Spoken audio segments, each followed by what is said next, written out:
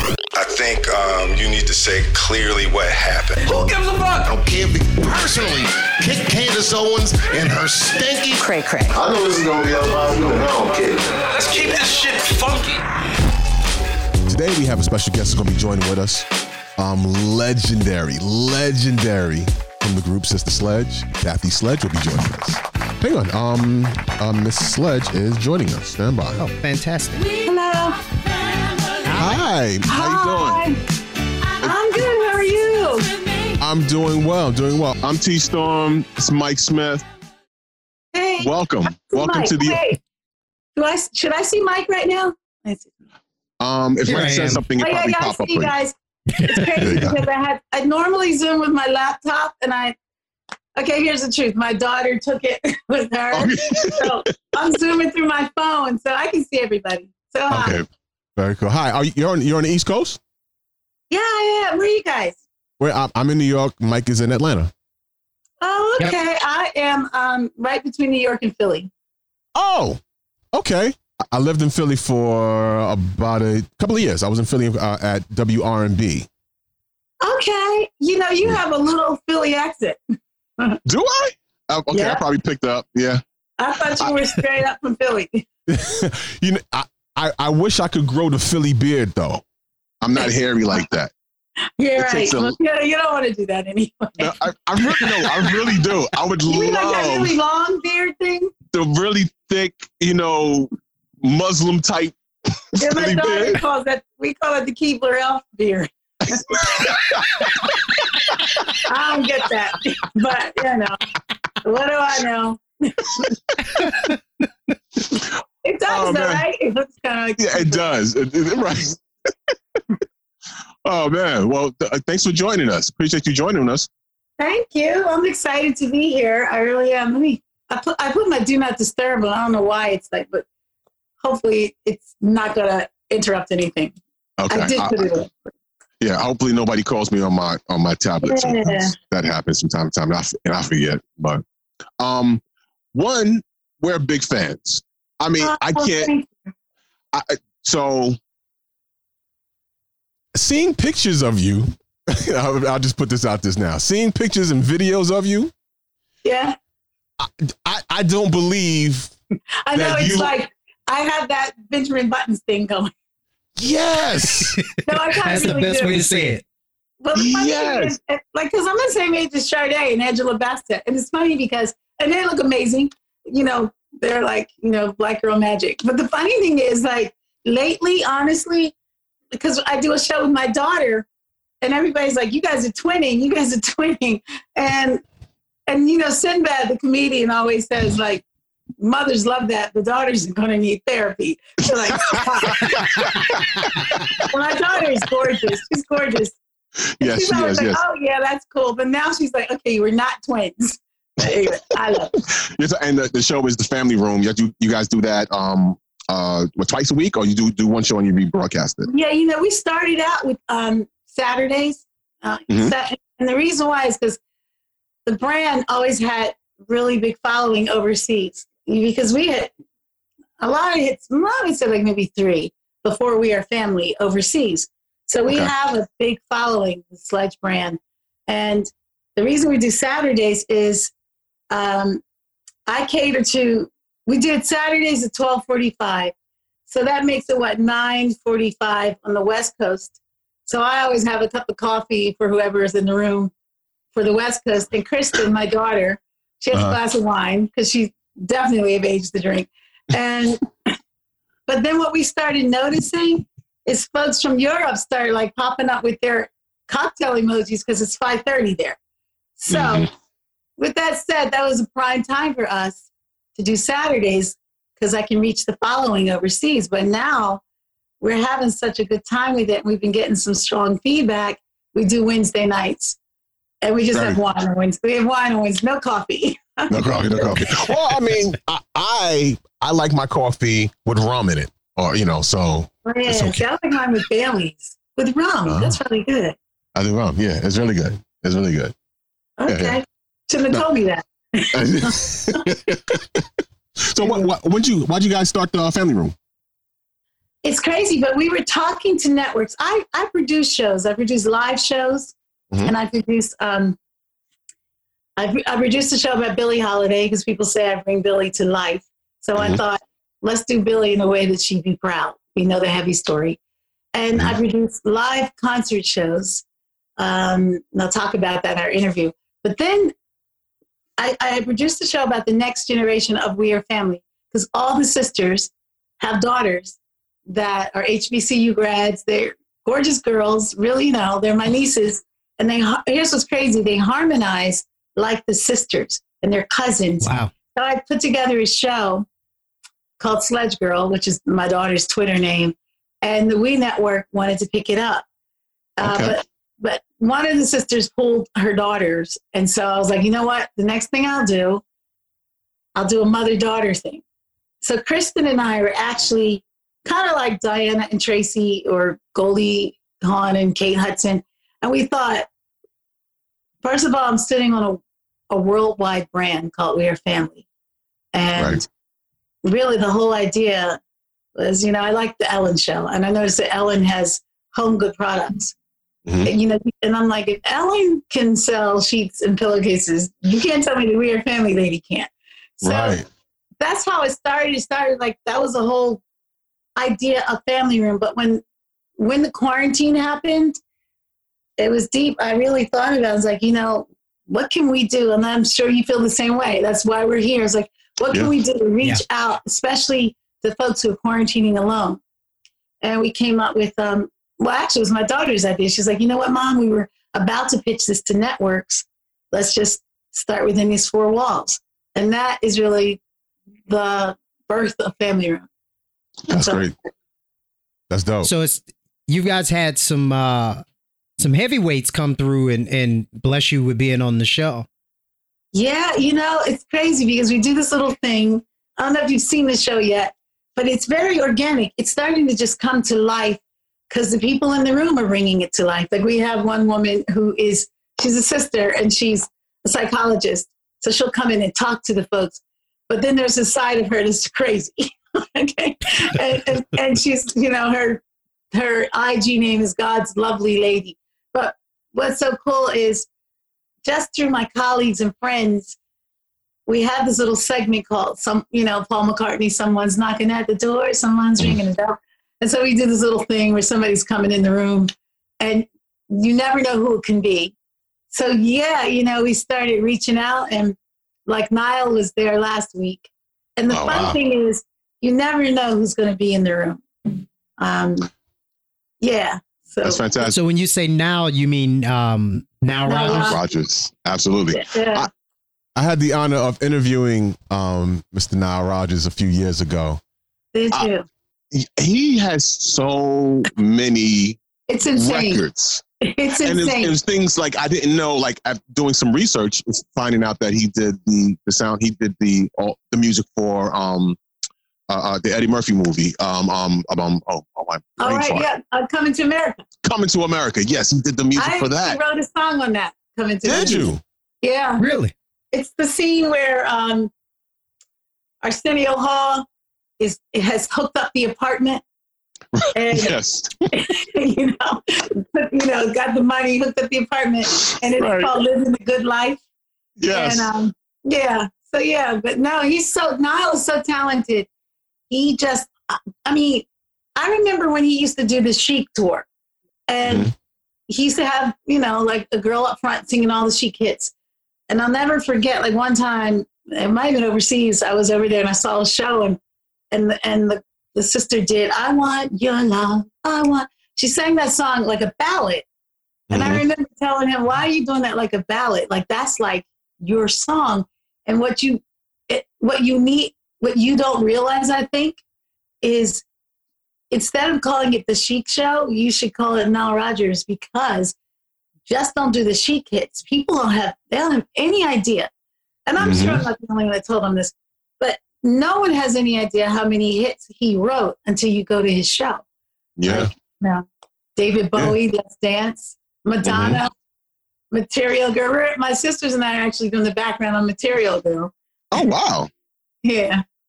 Did not know that. Yeah, what's crazy is when he did the interview with us, with my daughter and I last Saturday, what he said he did, and I didn't realize this, he calls up people because he has these relationships.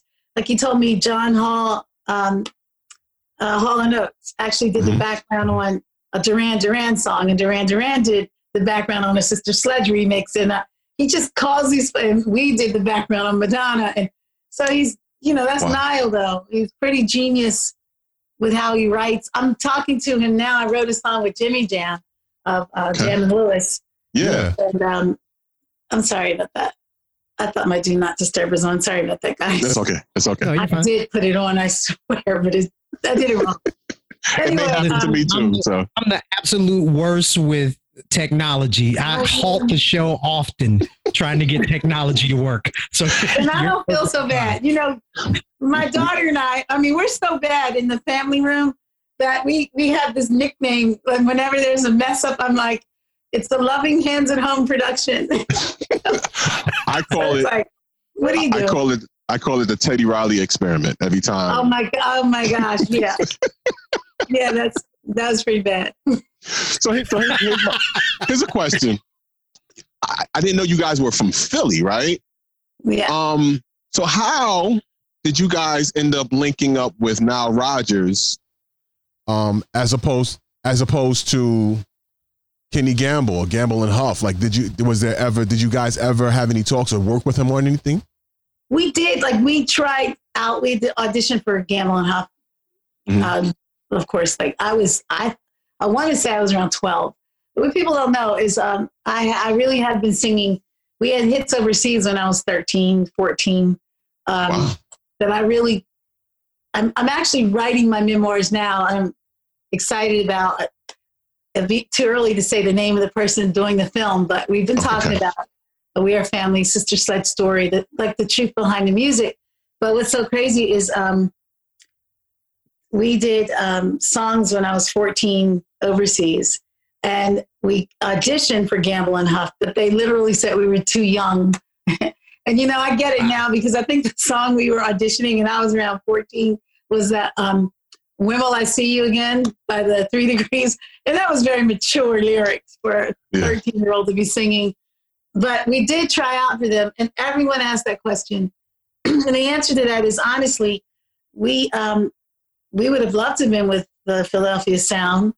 Nile Rodgers and the late Bernard Edwards, the way they tell the story is very interesting. We were on a list of groups that the record company handed them and said, choose one of these groups to produce. And what's crazy is they had just had major hits with, I think, Yowza, Yowza, Yowza, and Everybody Dance. Mm-hmm. And we were on that list. And if I'm not mistaken, I think the record company wanted them to produce the Rolling Stones, because they were mega then. They had success. And they were like, no. If we produce Mick Jagger and the Rolling Stones, it's going to be an instant hit. We want to prove to the world that we really are great producers. So give us some obscure group that no one knows about. And that would be us. So we did this obscure group. No one knew about us in the United States. And the rest was history with We Are Family. Wow. That's so that cool. happened, you said, about around the age of 13, 14. I was reading, you guys By the time were... I recorded Family, though, I was 16. Okay. But now when you around the 13, 14, you guys had the opportunity to do the Zaire 74, the Rumble in the Jungle. How was that? I was 14, and that I can remember that like yesterday. And it's interesting because some things you want to forget, you don't remember. But that I remember. And when this is over, I'll send you a picture. I have a picture that I took. I didn't take it, but a journalist took it. And I'm standing next to George Foreman, and I kid you not, I think I come up to his belt buckle. And because the history of the fight was it was in Zaire, Africa, and the then president Mobutu was really a dictator, but Mobutu and Don King thought, wanted to make lots of money. They were going to make this huge campaign of Rumble in the Jungle, and they expected tourists to come. Mm-hmm. And unfortunately, not a lot of tourists came. And then George Foreman got a cut on his eye. You know the history of the fight. We were supposed to be there for 2 weeks, but he had a cut. And that cut made it so that we had to stay over there for like 8 weeks because he had to heal in order to fight. Mm-hmm. But that was interesting because we were all over there much longer than we thought. We loved it, but the hotel bill was much higher. That's another story. But you know, that was it was a lot of politics and the creative side. I was just like, which I was a kid, but like a kid in Candyland because I was, you know, able to work with people like James Brown and the Pointer Sisters and a lot of international eclectic acts like Hugh Masekela and Mary Makiba. And, you know, and so it was this world kind of combination of all these artists doing this huge concert right before the fight.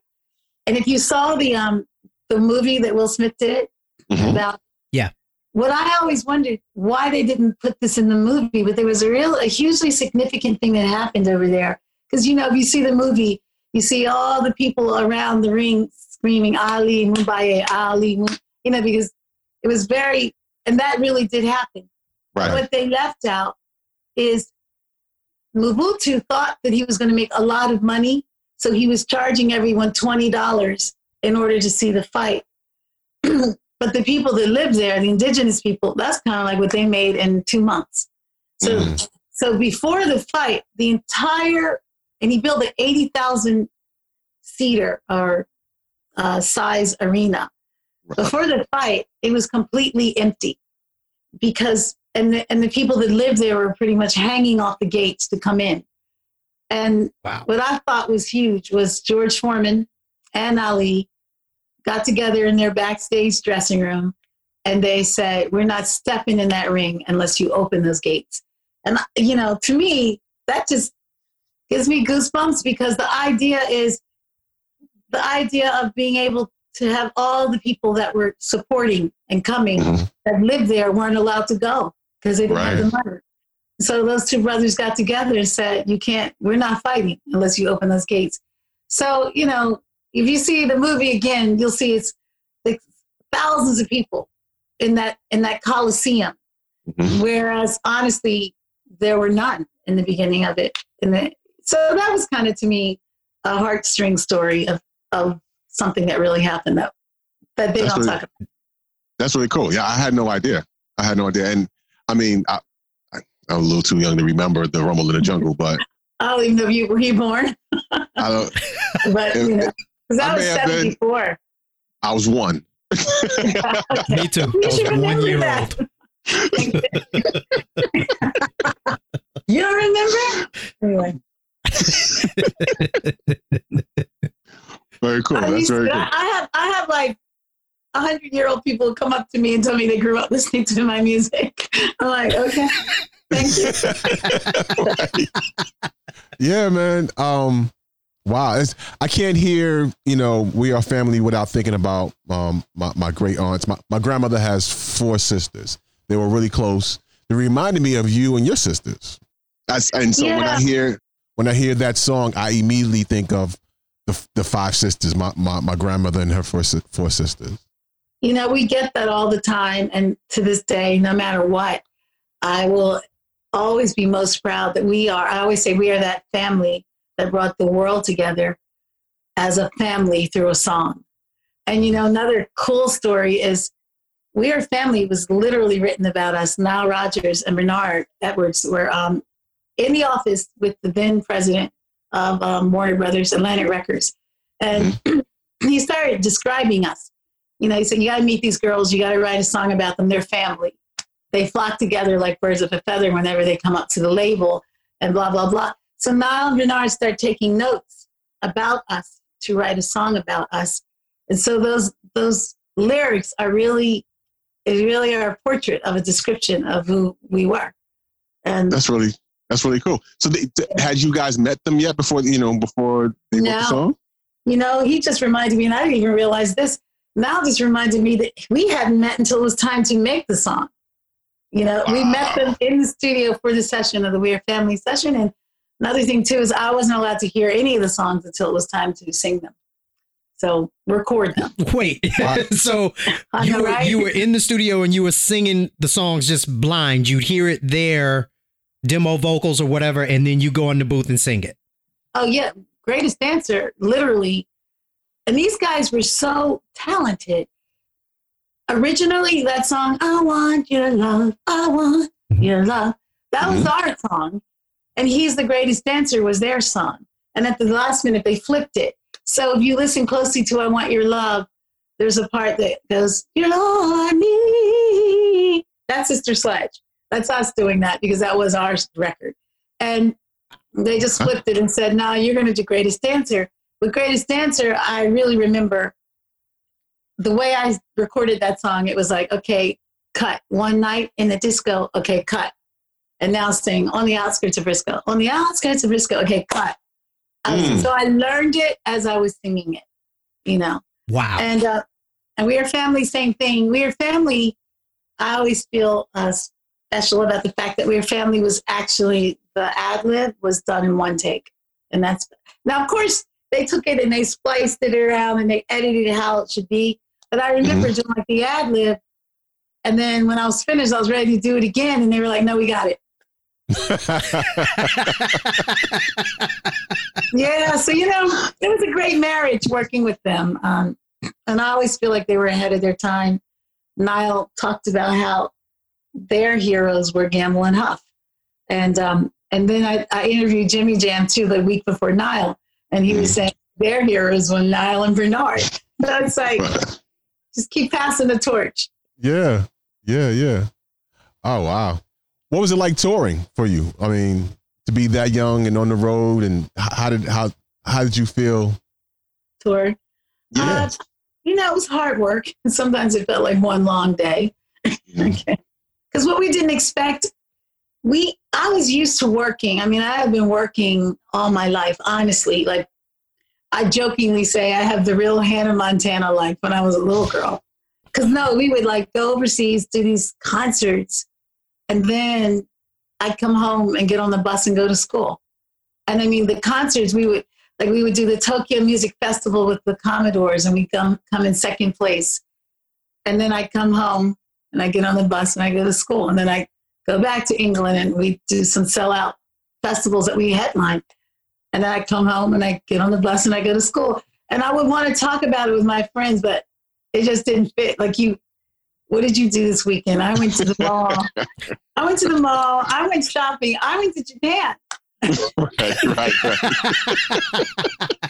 But you know, now, honestly, in retrospect, it really gave me a balance in life because I realized, to this day, you know, one is your work that you love and it's your passion, and one is your life, and your life comes first. And I think if you don't have that balance, that's when you can get it confused. You know, and I think a lot of artists sometimes, when they don't have the accolades or when they're not, you know, they feel like they're not, that's their purpose.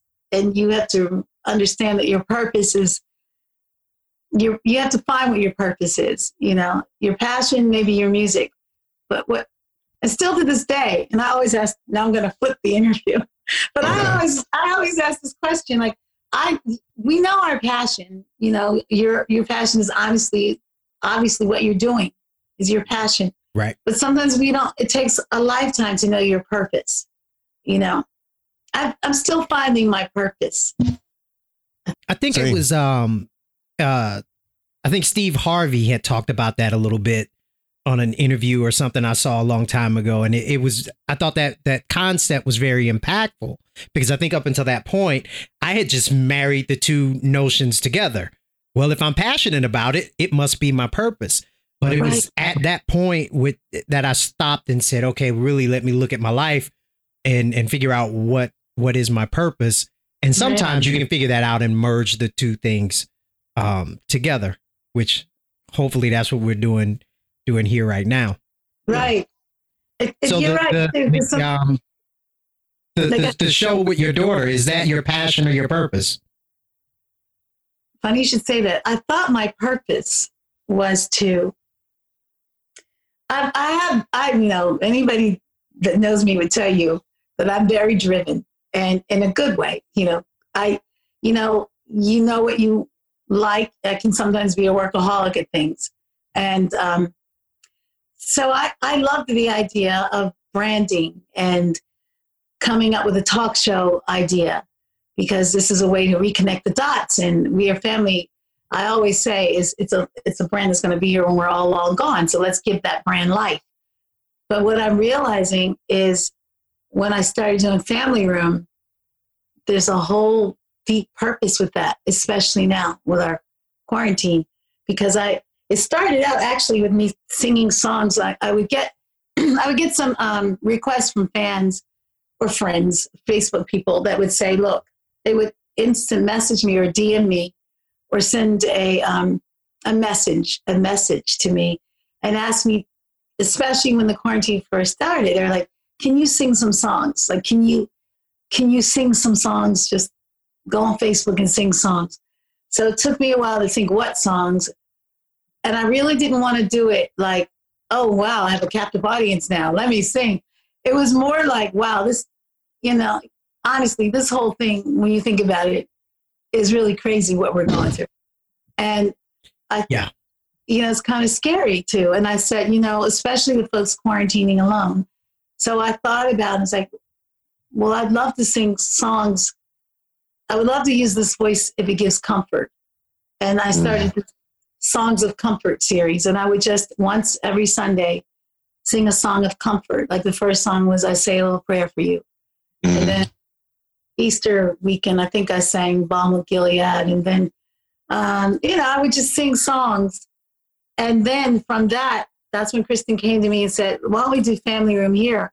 Now what we're finding is Club Quarantine started playing one of our songs, and it became... Shout out to D-Nice, yeah. Yeah, shout out to D-Nice. He started playing Thinking of You. And so then I became the queen of Club Quarantine without my, I was like, wow, that's cool. So then I started sitting with Kristen and coming up with the idea of Family Room. And now what I'm realizing, to answer your purpose question, is it wasn't even about branding as much as I think one of the press releases said, where Club Quarantine is a place where people come to dance and sing and congregate. We Are Family is starting to be a place where people celebrate love. And I'm seeing so much, not to sound cliche-ish, but there's so much love in that room. Like, people are supportive of each other. And I got to tell you, there's some deep things that happen. Like, someone might come on and they might break down and cry and tell you they lost an aunt. And then all of a sudden, across the screen, you just see all these prayer hands, like people lifting them up. And that's kind of, I'm feeling, the purpose is honestly much bigger than what I ever imagined. And that is, if people are finding comfort in that room, and I am too, then it's much needed for all of us. Yeah. So I'm feeling like that might be the purpose more and more. Yeah, I got to identify with that. Like when the quarantine first started, I mean, still to this day, when I leave the house to go to the grocery store or whatever, it's just a bizarre feeling. It's just surreal. I can't believe me too. This is happening. And it's no, I'm agreeing with you. It's like Twilight Zone. Yeah. And so I started, me and some other friends of mine, we started to do, and then realizing there were people that were in the clubs, like the DJs and stuff, that people that lost income for having to be home. And we did a quarantine-a-thon, like the first weekend. We did a quarantine-a-thon and donated money to like some of the DJs that that lost income or whatever. But I came out of the clubs, when I started having kids, and it was like, and now I don't really enjoy being in the clubs anymore. I still like to do events, but not so much the clubs. But in any case, all that to say, DJing was therapeutic for me as well. You know what I mean? To be able to go on and to connect with people and play music, and you get that instant response, people appreciating music, and it gives them something else to think about other than the crisis that we're in. Yeah, it's like, in a way, it's like escaping, but at the same time, coming to a place where everybody's in the same room. Like I jokingly say with Family Room, I sometimes, when it starts up, I'm like, hello, this is a new outside for a minute. Let's just all meet up here. And it's, and now more and more we're starting to read articles about mental health. Because, in the beginning, like, we were all like, okay, we got to do this. Let's roll up our sleeves. I'm going to clean out that closet. I'm going to get to the things I said. My closet still needs to be clean. It's like, because now I'm like, we're going on 6 months with this now. Right.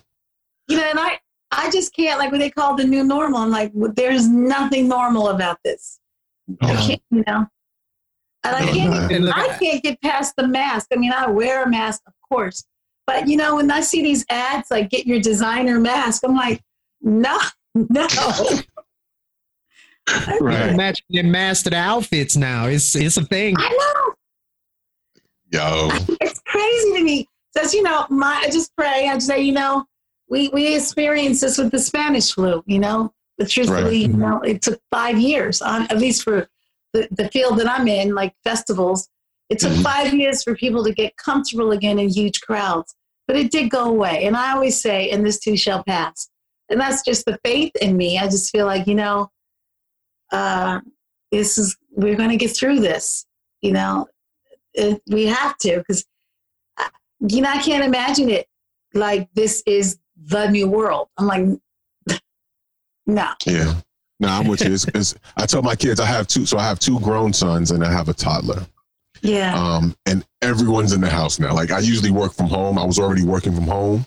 Mm-hmm. Now everybody's home and working. My wife is working from home. Everybody's working. So I feel like everybody's crowding my space now, but that's a whole nother story. But I know, it's funny, but the same thing, like my daughter was in LA and my son too. And we were like, we think y'all should come home. That's when they're like, going to be a lockdown for a month. Something told me this is going to be longer than a month. And now, even though I hear you, it's like we're on top of each other. But, it's kind of like we're here and that's good. We're together. Exactly. And I keep everybody, I feel like I got to keep everybody like close just to make sure nothing happens and stay on them don't think this is a game. It's not a joke. People are clown with it or whatever and believe that it's some sort of hoax. Nah, we got family that passed away. We got family that got sick from this. We got friends that got sick from this. So don't take this as a joke. It's like the younger folks, some of them don't take it as seriously. Right. It's funny too, because this thing, it just mutates. It does whatever it wants to do. It's almost like it's not a virus. It has a mind of its own. You think it can just do this, and all of a sudden it's like, well, actually, I could do that too. And, you think it's, you hear that you can't catch it again if you had it before, but then you are hearing, actually, that's not true.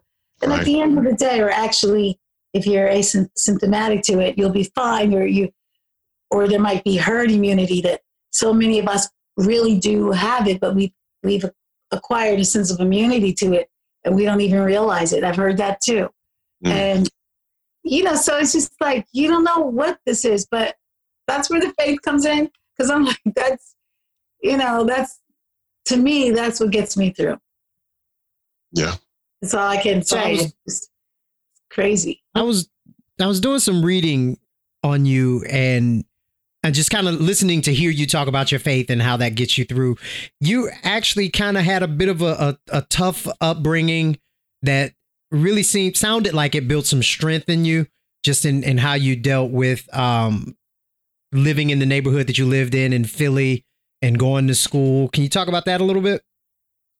Yeah, but when I grew up in Southwest Philly and West Philly, there was such a sense of neighborhood. I mean, and there is now. I mean, I don't live there now, but I think, I think what people don't realize, we always hear the heavy stuff in certain areas.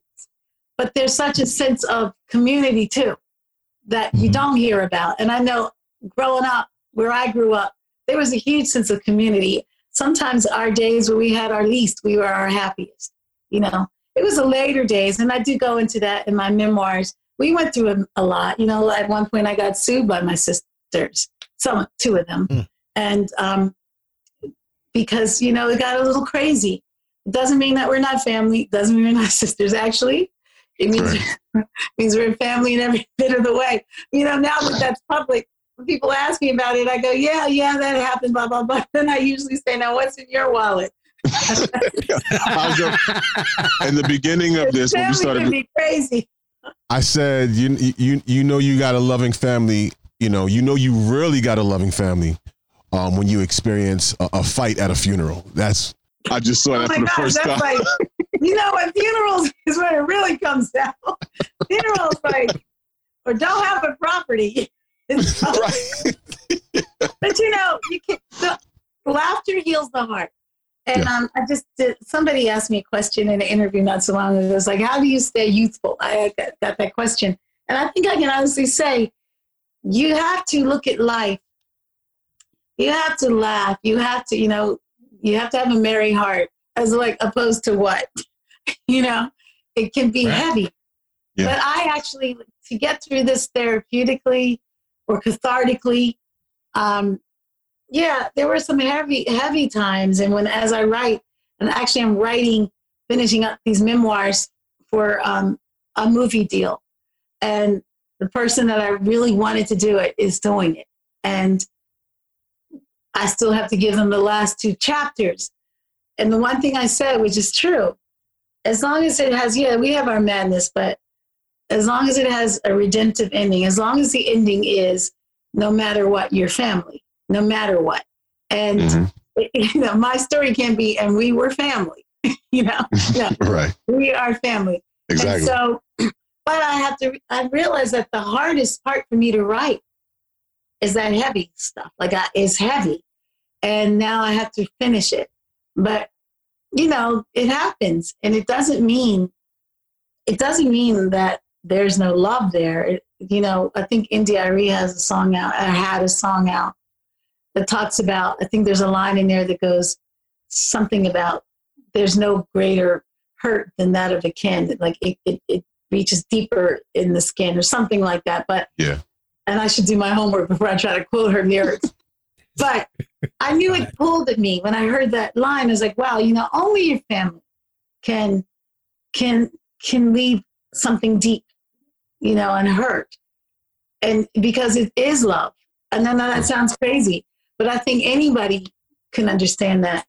And to answer the beginning of the question about growing up, it wasn't really tough times in West Philly, in Southwest Philly. It was some of our best times. It was when we didn't have much money.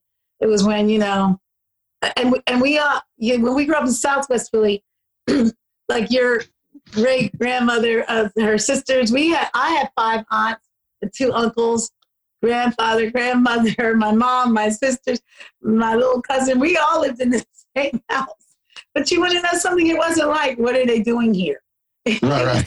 It was like, I used to, like watch my uncles and aunts. Like I used to get such joy.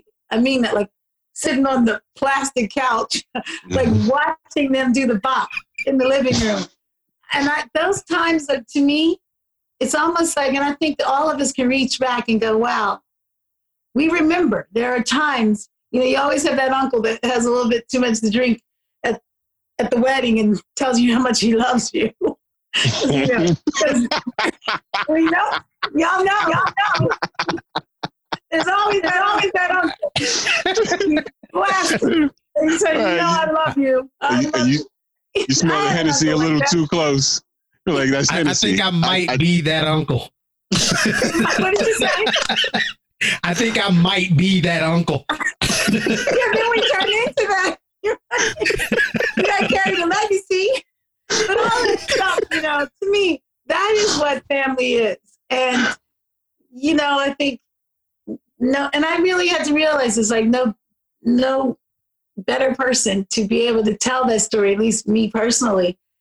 I had to come to know that than the person that sings that song.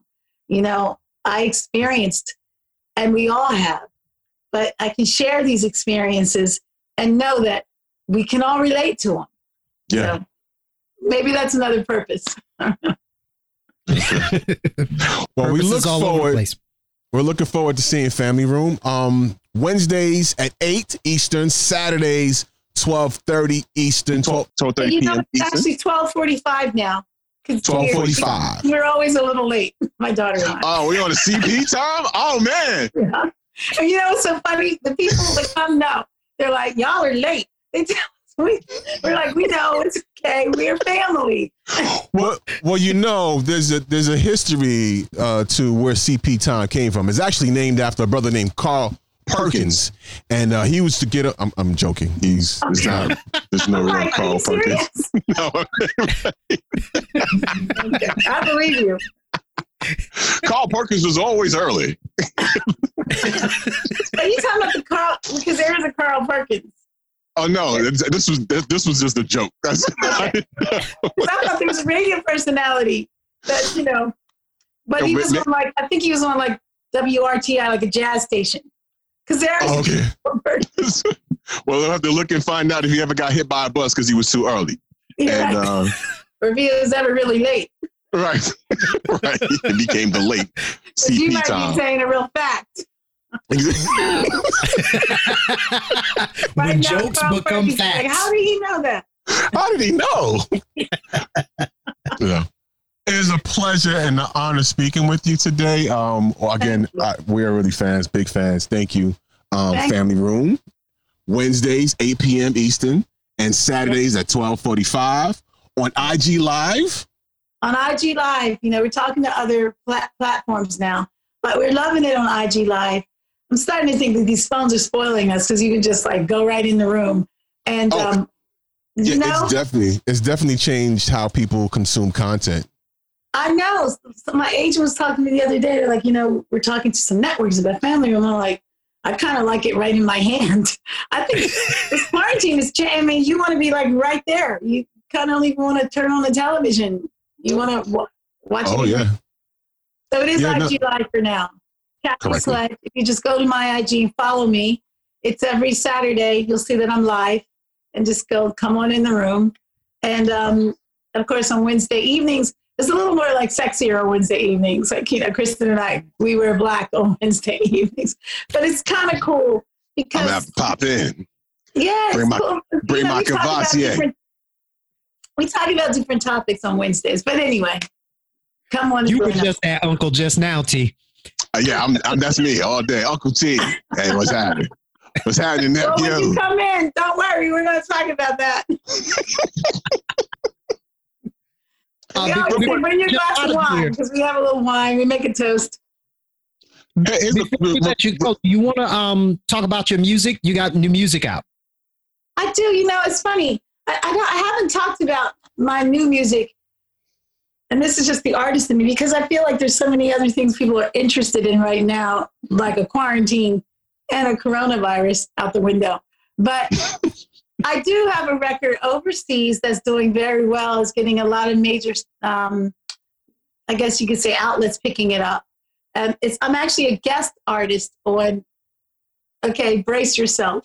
But the name of the producers, and they're very famous overseas, they're called Horse Meat Disco. Yeah, I saw that. Oh, yeah. Yeah. I love the name.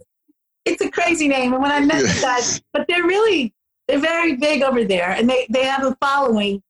And I would say they're like in their 30s and 40s, and it kind of brought back this whole idea of music having integrity to dance music, as opposed to using just sound effects.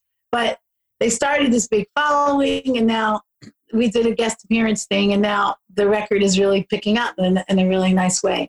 So we'll see what happens. But it's called Jump Into the Light. The guys are they're very strong producers. I like the record. We listened to it. I love the record. It's pretty dope. It got some kind of funky. And it's inspired me to come up with my own group. I'm gonna do a group called Hot Dog Party, and we'll just go with it. I'm gonna tell the Horse Meat Disco guys. Can we do over there like a fly? Pig feet roller skate rink. I don't know. I just throw a bunch of shit out. You have to use an animal, and then you have to use a type of music. Oh, that's how that works. Okay, well, that's what they did. So Pigfoot opera. Funny. You know what? I'm actually going to bring them on the show because they have a strong following in Europe, and I'm going to ask them how did they come up with that name. I'm sure. If I'm not mistaken, I believe one of the guys saw this. They literally saw this newspaper article, and it said something about a horse meat disco, and they took it. That's cool. Hey, listen, that's how I got my name, T Storm. So, yeah, so not from a newspaper, from a book. I was a kid at the time. I was writing raps, and my pen name at the time was something like T Ice or Ice T, and I was like, oh, there's already an Ice T. I got to come up with something. So I'm sitting in the living room, replacing my name, with a bunch of stuff in the room. T Medium, no, that's not gonna work. T Desk, no, that's not gonna work. And there was a book in the cabinet, Storm Warning, and I said T Storm. Wow, I like it, and I've been T Storm ever since. Yeah, it works. So. It definitely works. Yeah. Well, our name, and I know you have to go, but our name was a mistake. We were always the Sledge Sisters, and the DJ was drunk one night, and he introduced us backwards, and we're like, okay, let's keep it. I got the drunk uncle was the DJ this time. Ladies and gentlemen, coming to say right now, it's Sister Sledge. Yeah. And we're like, no, it's the Sledge Sisters. And then my oldest sister, Carol, who's my best friend, she was like, that sounds kind of good. Y'all should keep it. And that was that simple. That's dope. I love it. Yeah, man. Thank you for hanging with us, man. It's been an honor. And you have to tell us where the Fountain of Youth is, because I'm convinced that you know where it is, and you're kind of holding out on us. I do this. I used to teach fitness for 18 years, but honestly, I really mean that. I keep a merry heart. I had this makeup artist that told me this once. Now brace yourself, because this is a very profound line. Okay. She said, God gives you the face you're born with, and life will give you the face you deserve. Isn't that deep? Wow. That is, wow. That's heavy. Because you ever go to school with somebody, she might have been beautiful, but she was a bitch. Yeah. And you see her now? Really though, right? Yeah. It's funny because it's true. You might go to school with someone and they were maybe kind of homely or whatever, but you see them now because, they're radiant. What I really do believe is what's inward does come out. And I'd like to believe that that's what's most important. So I basically think that just like keep a merry heart. This is really, when people ask me that, I just say, drink lots of water. I drink water. I read somewhere, whatever your body weight is, you should really have half that in ounces every day. I don't do that, but I try to. But especially on a serious note, during the quarantine, we got to stay healthy, Yeah. But that's my advice is just, okay. Let it roll off your shoulders. Don't carry a lot of stuff with you. Okay. So real quick, Horseface Kendra, Kathy said, you look like you deserve, basically. Okay. Done. Sorry. Wait, say that again. Somebody went to school. I was just passing a message on to a woman that I know named, it's not important. I'll leave it alone. That's kind of petty of me. Okay. He was having a moment. No, that's deep, but that line, when you really think about it, you go, wow, that's pretty deep. And you say, no wonder. Mm-hmm. So that was anyway. No, I've seen, I ran into some people I went to junior high school. We're the same age, and woo. I know I used to have this person that used to always show up and he'd go, we go to school together. And I'm like, don't know. But then one time he said, when he turned his back, I was like, it was the same building. It was not the same year. we was on the same block, not the same year. Yeah. But then there's another one that I use a lot, and it's age. Let me think this one out because it's really good. It's getting older is inevitable. Aging is an option. That's it. That's it. Because you need to put these on T-shirts. Yeah. Coffee mugs. Or fortune cookies or something. Like, yeah. You know what's funny though? On this again, serious note. I do think about those things. It really is an option. Like when I was teaching fitness and I taught it for 18 years, I used to come up with these ideas of what I would name if I wanted to have a company. And one that I came up with that I never used, but it's true. I was going to call it Any Body You Want. Because in the end, you really can have any body you want. Right. but it's hard work. But you know what? And I'm not where I want to be yet. I mean, we always know there's someplace else we want to be with whatever. But I do know this. I know that with everything, it's having discipline. I like that. Anybody you want. Yeah. That sounds like a mantra when I was single.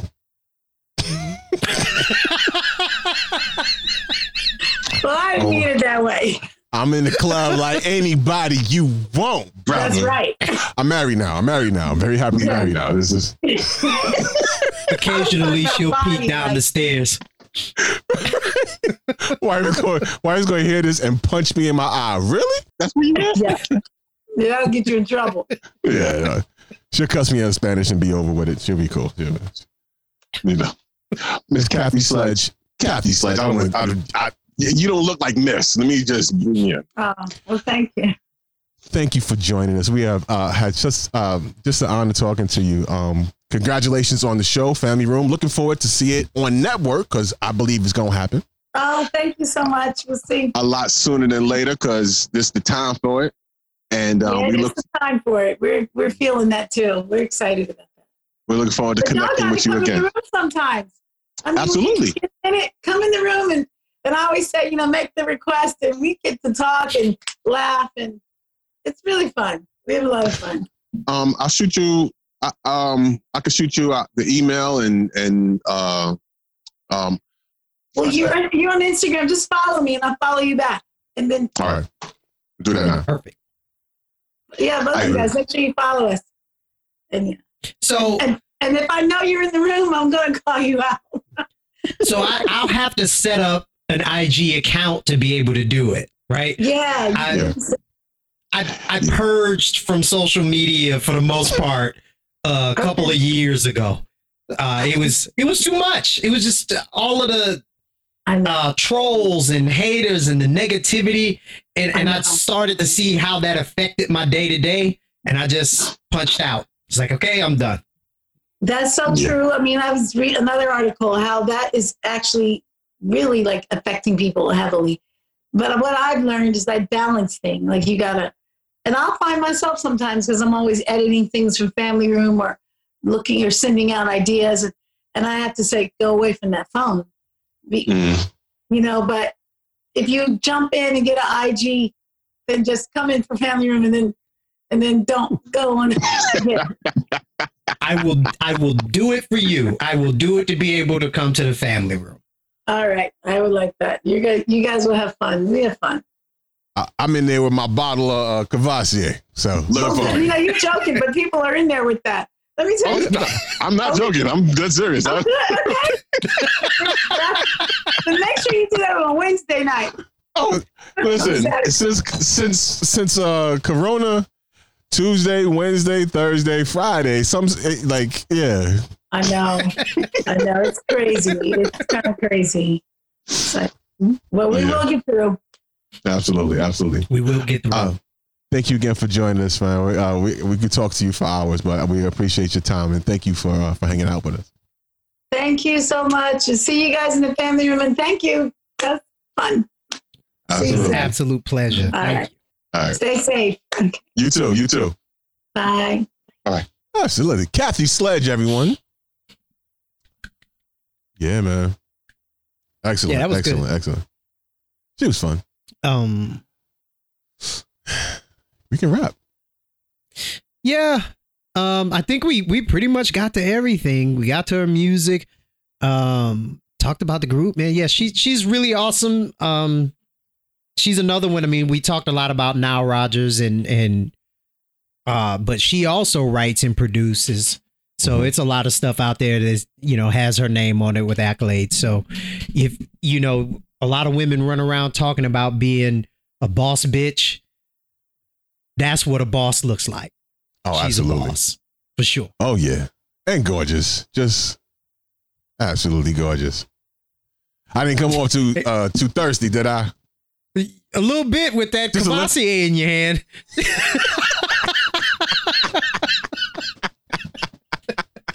Drunk uncle at the picnic.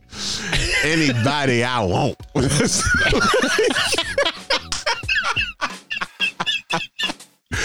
Nah, she was cool. She was very fun. Very fun. Family Room, Wednesdays, 8 p.m. Eastern. Saturdays, 12:45 Eastern.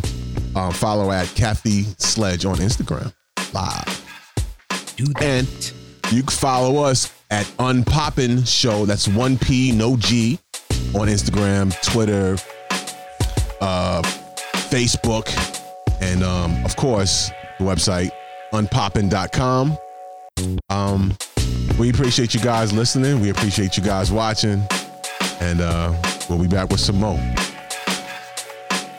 Peace. Peace.